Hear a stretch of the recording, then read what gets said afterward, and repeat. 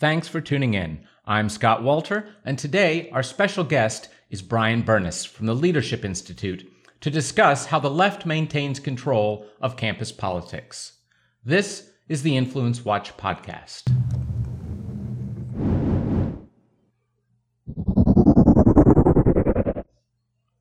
When most college students pay their tuition bill, they see a line item for mandatory student fees. While each student may not pay much, the combined fees from all students can add up to a massive sum, and that money goes toward campus organizations that can engage powerfully in political activism. According to an exposé on student fees at the University of Wisconsin-Madison that was done by the Leadership Institute's campusreform.org news site, students at that school are expected to pay over $50 million in student fees in 2018. While the fees at public universities can't go to explicitly political groups, such as college Republicans or Democrats, they can go to heavily politicized advocacy groups, such as socialist, feminist, or racial or ethnic identity groups. Campus Reform found that at UW-Madison, left-leaning groups received 20 times the funding of right-leaning groups. Well, Brian, first of all, thanks so much for joining us. And I should say that our regular co-host here, Michael Watson, still on paternity leave, upsetting the environmentalists by adding more human beings to the earth. And we are here, as usual, in our Leadership Institute studios that we are happy to use. And it's great to have you from Leadership Institute. Tell us a little bit about LI and what LI has done on the student fee issue. Sure. So one of the programs that we run is an outreach initiative to conservative college students. We do several trainings and several organizational things to help them form student student groups on their chapters when whatever ideas supports that they believe in. So for example, we support pro-life groups, pro-gun groups, Young Americans for Liberty groups, everything in the conservative spectrum, if you will.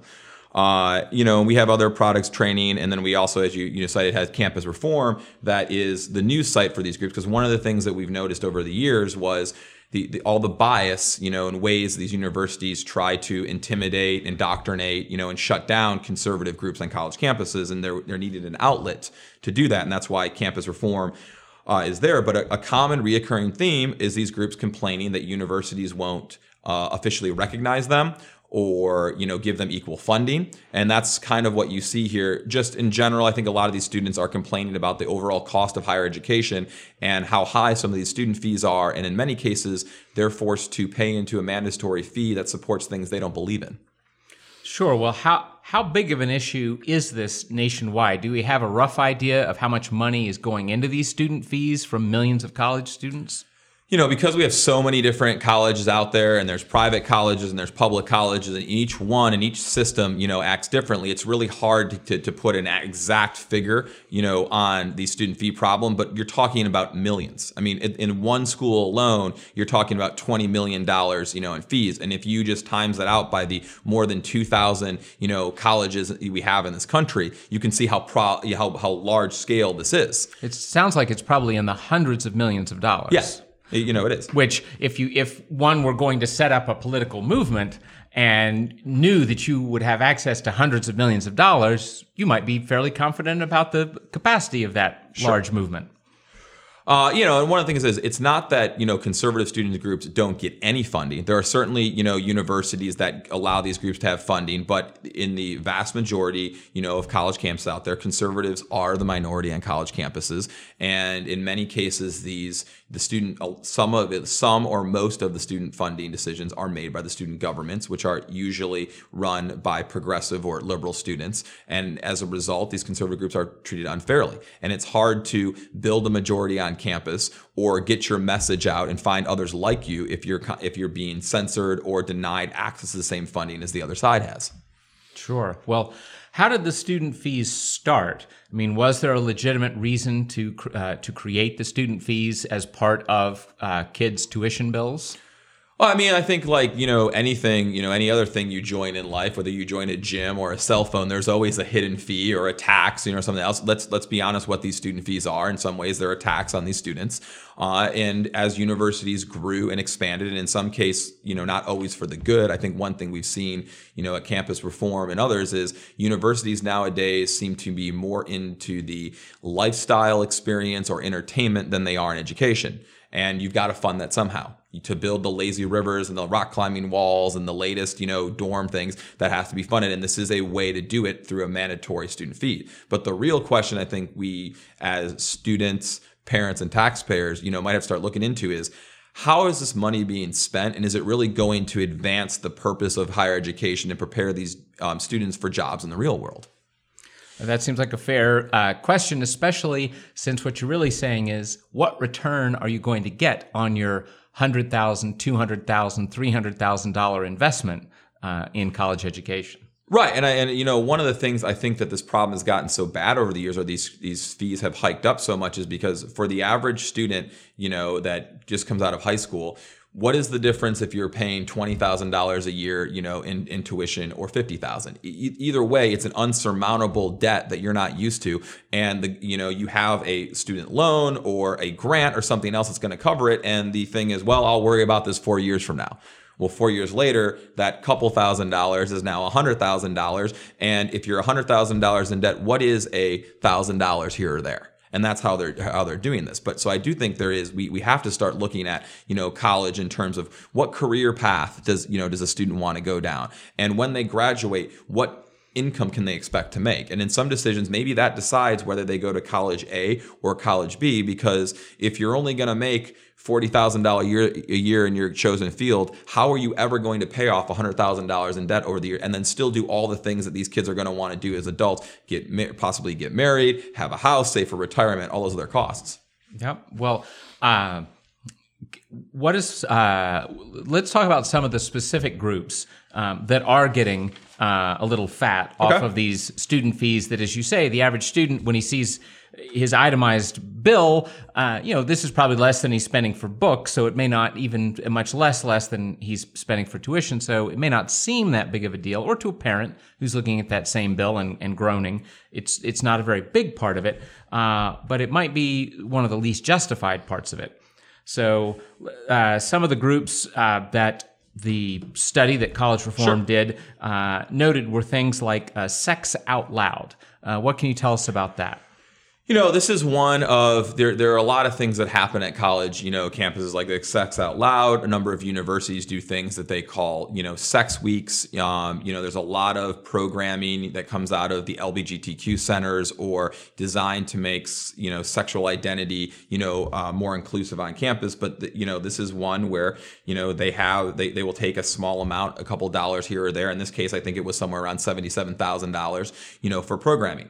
And it varies from campus to campus, but some of them have sex toy parties or safe sex practices or bring strippers or other people, to the campus to give their perspective on society, and things like that. But the real question, again, it goes back to is, I'm not sure exactly how a program like this helps prepare, people for the real world. It seems like this is another example of universities now are more into catering to, the students' need, and they're more interested in preparing students for the bedroom than the boardroom.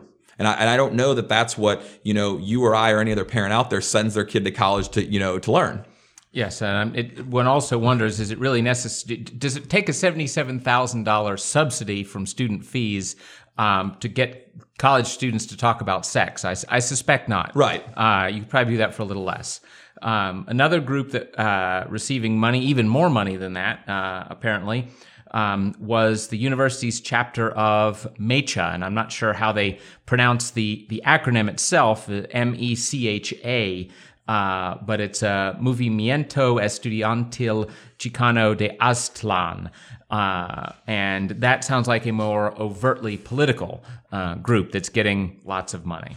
Yeah, I would say this is a more progressive group. It's probably funded through a diversity center like that. It does represent in many cases a diversity group on college campuses. But you then have to look into the type of programming they're doing. If a quick glance at this group's Facebook page will tell you that they hosted an event called Men Are Trash.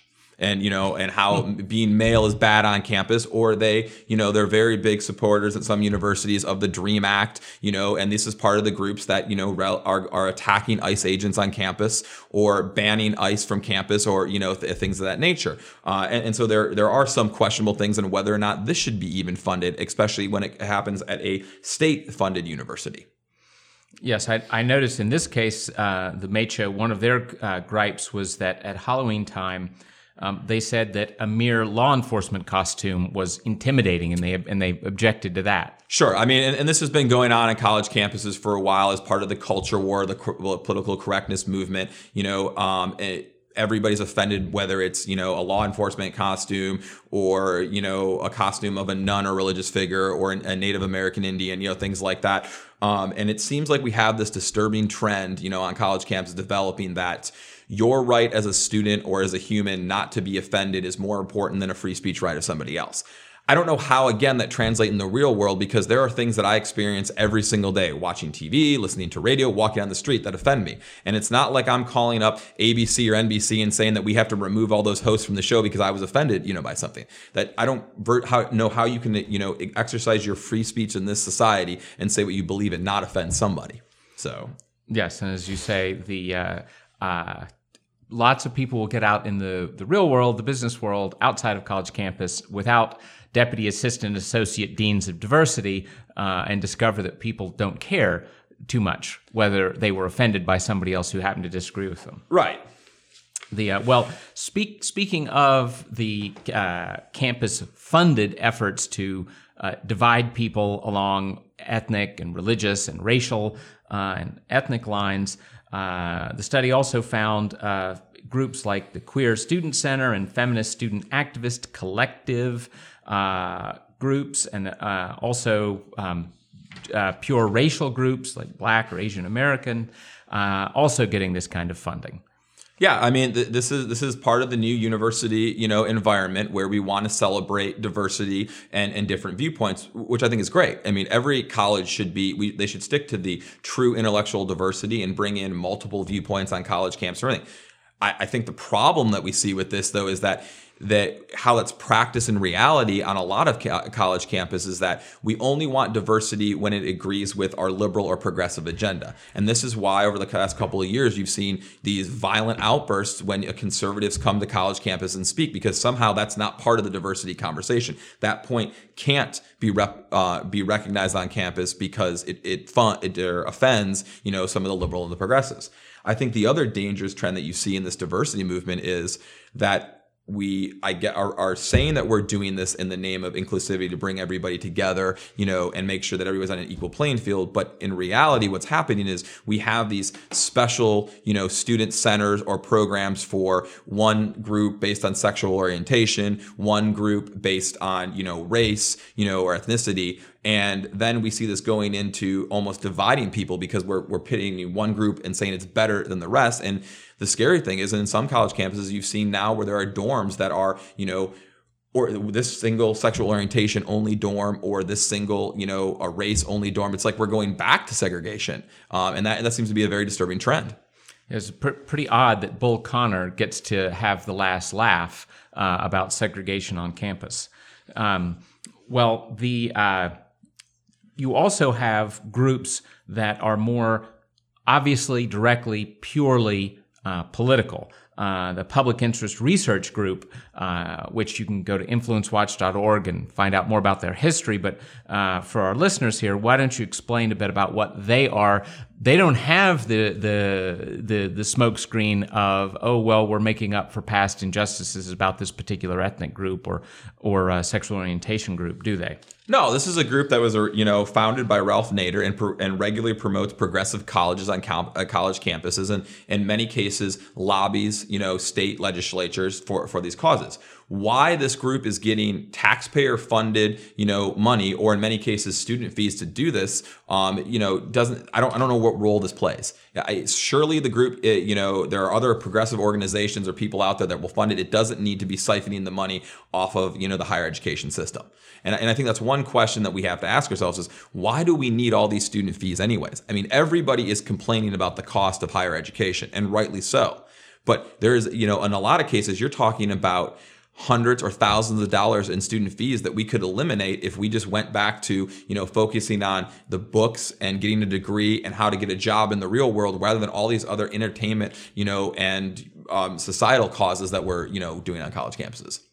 Yes, it definitely seems odd. Although to give Mr. Nader credit for his cunning, I think this was probably one of the original groups designed precisely to exploit the possibility of snagging student fees without anybody noticing. Its history goes a good number of years back, and in a twisted kind of way. At least they were ingenious to think, oh, here's free money, easy free money for us. And we get to both indoctrinate students' thinking, and we get to train activists that we can then use as foot soldiers for our various political causes.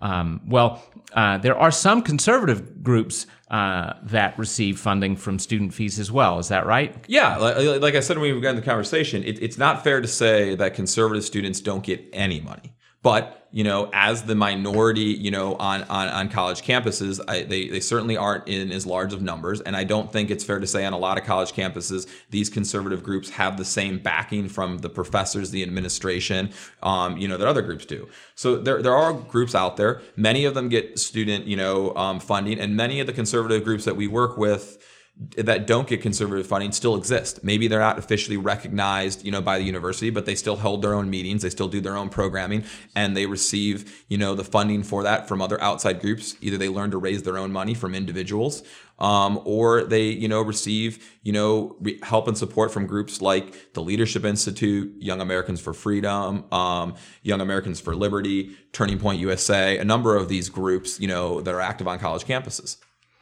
Are there any other groups you want to throw out for our listeners that they should know about?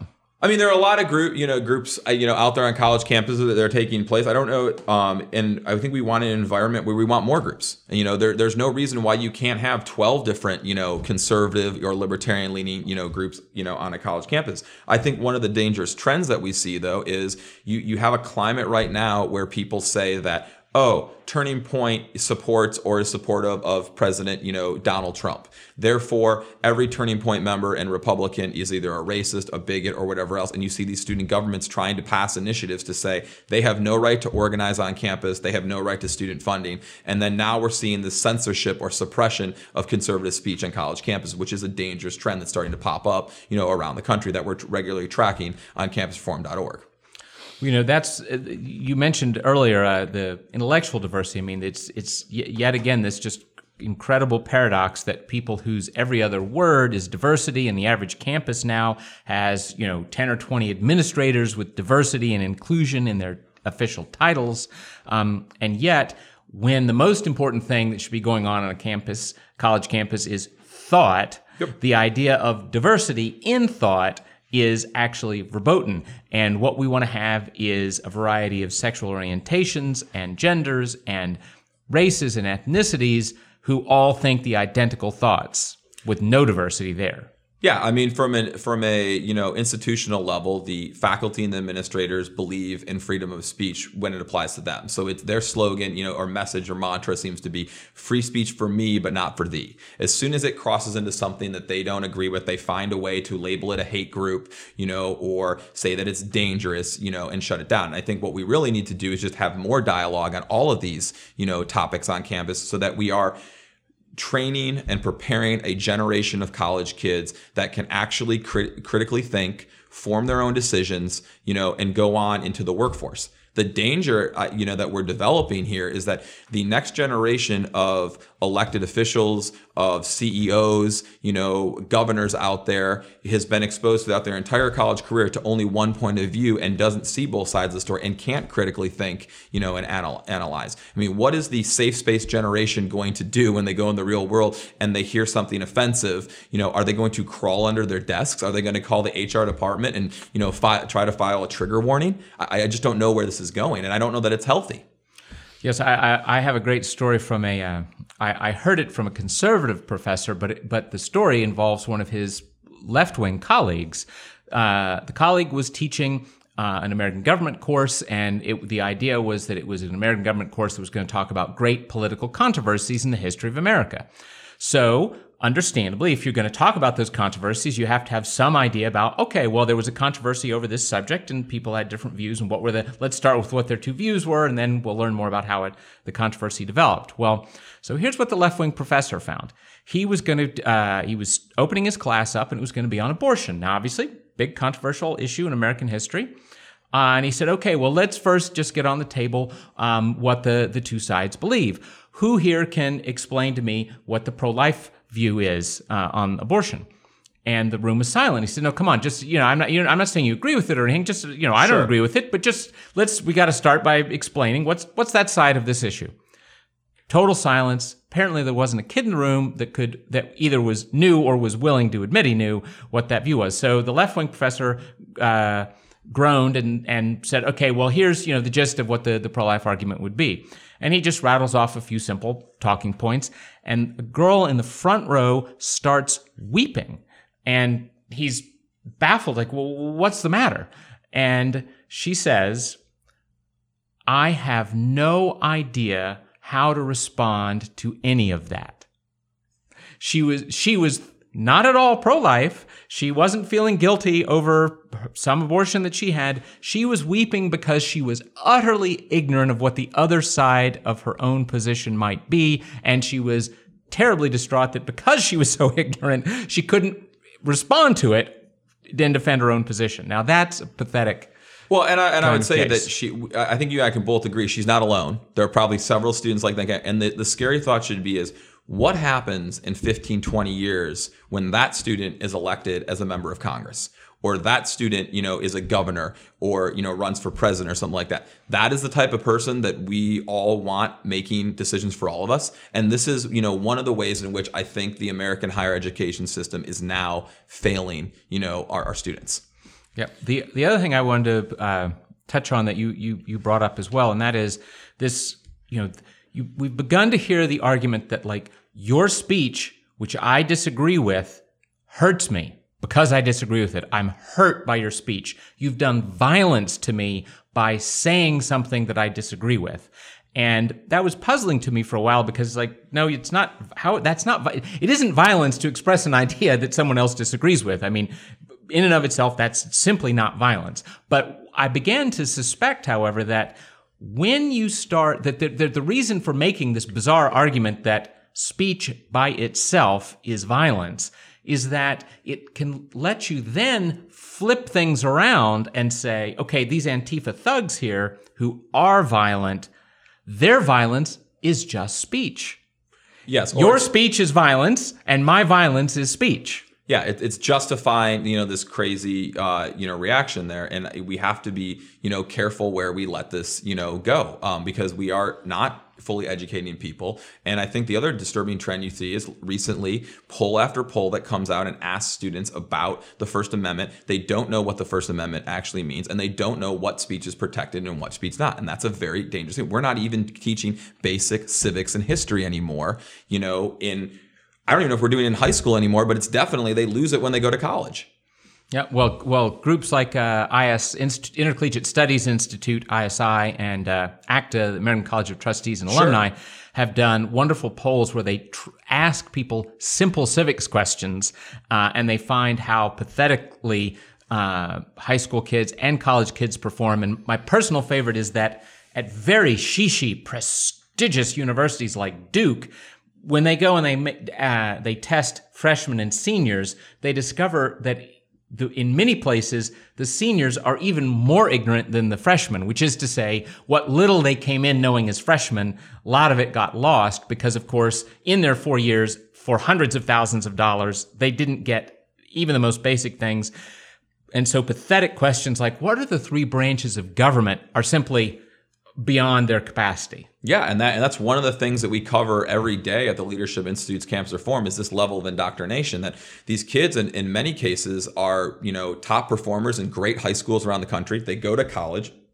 They're paying, $30, $40, $50, $100,000 for this education, and they come out worse off on the other end because they have been so indoctrinated. They have only learned one side of the story, and they have been, it's been so jammed down their throat that if you don't, agree with this point of view, you are somehow a monster.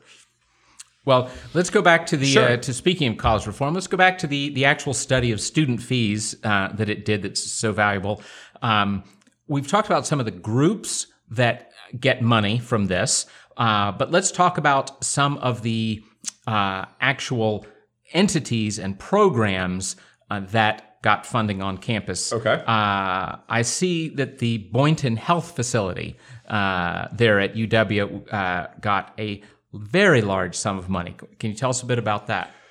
Well, this is one of many ones. Again, they got they charge us for an fee, and when you charge it out by 50,000 students or so, it ends up being millions of dollars. And I think in this one, if I remember correctly, it was the fee would also cover hormone therapy, IUDs, birth control, and everything else. And as you can imagine, at least we hear from conservative students across country all the time that don't agree with a fee like this. They don't necessarily agree based on their personal religious views or otherwise that they should be automatically paying for everybody to have birth control or hormone therapy, or whatever else it is. It's also kind of ironic because under the current climate, a number of these college kids still are on their parents' insurance and don't need this fee anyways, yet we're charging everybody this fee and wrapping it up. I mean, Duke University, I think, had another one in 2003 where they, were funding any students' gender reassignment surgery, and things of that nature. And there are a lot of questions. Is this the university's role to fund this? Sure. Now, at UC Berkeley, campus reform talked about locker rooms, and this could be and it was for gender neutral locker rooms. Now, Correct. We could certainly understand that there could be a place for having some facility like this, but again, when it's easy, free money and other people's money, we don't tend to spend that very carefully, do we? No, and this is like many things I think that you guys covered Influence Watch that the government does. I think we're looking at a multi-million-dollar bathroom. Now, I think there's a lot of places where you could install a bathroom for much less. And so this is just kind of how this gets out of control. A guess, it's a couple cents here, $1 here by, a few students. But when you add it up, it's a large pot of money, and suddenly they have more money than they know what, to do with. There are other examples, that we covered at, Campus Reform. For example, the University of New England has a diversity leadership scholarship certificate that if you are a student and you complete 20 hours of programming, they give you this certificate in social justice programming. Now, every student pays into student fees, and they pay for this thing. And as part of the certificate, not only do you have to go to some seminars, but you also have to support the university's other diversity, programs, the LGBTQ, center, a lot of the, other diversity series lecture, series, and the safe space workshops.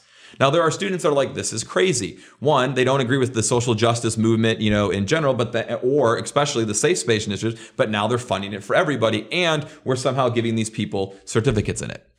This is just, another way of doing this. Now, I will say, it isn't all bad. There are some students out there that have seen the problem and are trying to rise to the occasion. There is a group of conservative students, like, for example, last, academic year at Rutgers University that read the fine print in the student fees and realized that the daily student newspaper at Rutgers gets majority of their funding from the student fees. There is a $11.25 student fee that every student pays, but this is an opt-in fee. The only way to get out of this fee, you can, and this is what these students try to do, they try to educate the student body on what this fee was and how to get out of it. But the only way to get out of this fee is you have to do it prior to paying your tuition and you must email the publication in order to receive, a refund. That's a very complicated process. And again, when you're a student and you're getting your financial, your loan, your financial aid check or whatever it is, and you're writing a fee, for, somewhere like $10,000 or more, are you really looking at the details of the $11.25 fee? And more or less, you have to either go in and subtract that amount from the overall check you pay, or email the publication and say, would you please refund, my student fee? And I don't know how many of those emails even got returned, or processed. And that's how this process is now. But let's just take that out. The Rutgers student body is somewhere, into 40, 50,000, students. So you take that $11.25 fee per semester divided by the students, you're talking about over $1 million a year. Over $1 million a year is funding a student paper that in many cases a lot of students aren't reading. This is crazy. If the paper is successful and needed on campus, there should be a way that they can sell copies or sell sponsorship, or advertising. Right. Or advertising thing. But every student on campus is paying the $11.25 for a paper that I'm sure the majority of them don't read. And this is how we get, to this point. Well, let's step back here and look at the bigger question. Should the fees just be eliminated completely? What do you think is the best way for them to be handled? I mean, this has always confused me because I certainly understand that there are certain things that the student body needs. Buildings, salaries, things like that. But I thought that's what you were paying when you set a tuition price. I thought your tuition was paying for the facilities on campus to pay the teachers, and everything else. What these fees have become, though, in many cases, is backdoor ways for universities to raise more money. So you've seen over the years, state legislatures that have an influence on the cost of tuition, or governors say, that's it, we're going to try to solve this problem, we're going to freeze tuition. That's great. They freeze tuition, but what the university doesn't stop spending. So what they do is just enact these fees, on the backside. So yeah, in many cases, I think we should eliminate these because remember what these are going. These are funding a bunch of things that might not be needed on campus or can be solved by the free market. They're funding, for example, the student gym, on campus that I'm sure not every student uses. And in some cases, these gym fees are mandatory $50 a semester fees. If there is that much of a need for a gym on campus, I'm sure that Gold's Gym or Planet Fitness would have no problem building a gym right off site and students can join it, as they need. And that's a free market solution. And that gym probably will have better equipment and be kept more up to date with the latest fitness technology because they want to stay in business. Some of the other fees we saw in the studies that we did were, I think there was the Bulldog taxi at one of them. A taxi service that cut the rate in half for students to come home from the bar at the end of the night, to 50%. Most students didn't even know it existed. They're funding this fee and didn't use it. And I don't understand the need for this taxi system because it seems to me that Uber or Lyft have solved this problem. There's an economic and easy way to get home from the bar, afterwards, and the free market again has solved this problem. And so I think that's what we need to look for is there's a lot of, like many things in government, wasted spending here. And yes, I think it's great that we allow the First Amendment and freedom of association to flourish on college campus. And students should really be able to start just about any group they want. But if the group is needed on campus and there's enough demand for it, then these students can meet and use the facilities together or raise money privately or seek from private charities and nonprofits and their donations the money needed to bring speakers to campus, things like that. I don't know that the student body or these students has to subsidize this. I think if you ask most college students out there, hey, would you like a couple of these speakers to come to campus or fund all these groups, or would you rather save $1,000 or more a year on your tuition? I think the majority of them would say they'd rather save the money. Yep. If I'm a student on campus, are there things that I should be trying to do? One easy thing, it seems obvious to me, is that I should be demanding complete transparency about where the monies are going, because we all know from our college years, little cliques often will take over student government and then they help they shovel the money to their pals. That may help to explain the huge disparities in what different groups are getting. And if that were completely transparent, people would be able to protest if it was outrageous, and probably the transparency would even deter some of the favoritism that's going on now. Yeah, I think transparency is always a good thing, and this, and I would encourage all students, and this is one of the things that we try to support through the Leadership Institute Campus Reform, is students will often say, look at the devil in the details, looking at what the student government's spending money on, or they are a part of student government and they have a problem, and they'll send us a tip or they'll want to write the story up, which is great. And I have one example example of that is we got a tip, earlier this year from students at the the SUNY Albany, in New York, chapter. Their student government spent $5,000 to send 6 members of the student government to a diversity conference in New Orleans during Mardi Gras. Now, the great thing about this and what made so many students on campus, mad is there also was the same conference. There was a meeting coming up in New York that they could have gone that wouldn't have involved all the plane flights, everything else. But when it got more disturbing and these students demanded some transparency and looked into what this $5,000 trip cost for this, they noticed, I'm sorry, that was not a trip. There's just $5,000, I think, in spending in like hotel and taxi cab fees. Now, the majority of the Uber fees were not going from the hotel to the conference. They were going from the hotel to the French Quarter, and they were at nighttime. So the university and the student fees were most likely paying for these student government officers to have a great time at Mardi Gras and go bar hopping. That is not what the intention, I don't think, of those student fees when they were, taken from all the students was. And there was no control here. This would have been one. If there's a need to go to the diversity conference, okay, but why aren't you going to the one in your own state where presumably you would be networking with students around your own community and things like that, rather than going on what amounted to, it seems like here, a paid Mardi Gras vacation where these student government, officers had no problem voting in a fee to enrich themselves and create their own great experience. Well, frankly, that sounds like great job training for future members of Congress. Oh, yeah, exactly. Going on junkets around the world of no value but great expense.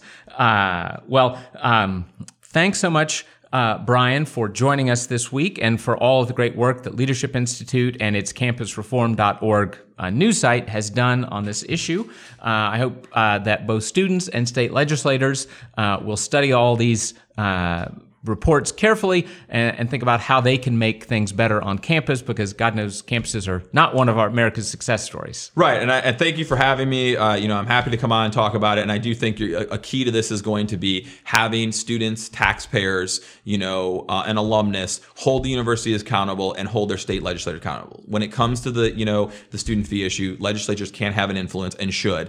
And anybody who's interested in this topic can continue to follow these stories at campusreform.org. So thanks so much. Thank you, Brian. That is our show for this week. If you're listening to us on iTunes or Stitcher, you should know that we broadcast a live video version of the podcast at 10 a.m. on Thursdays for Facebook Live and YouTube. You can find our pages by searching Capital Research Center. And if you're watching the video version, we encourage you to subscribe to the audio on your preferred podcast platform. We'll see you next week.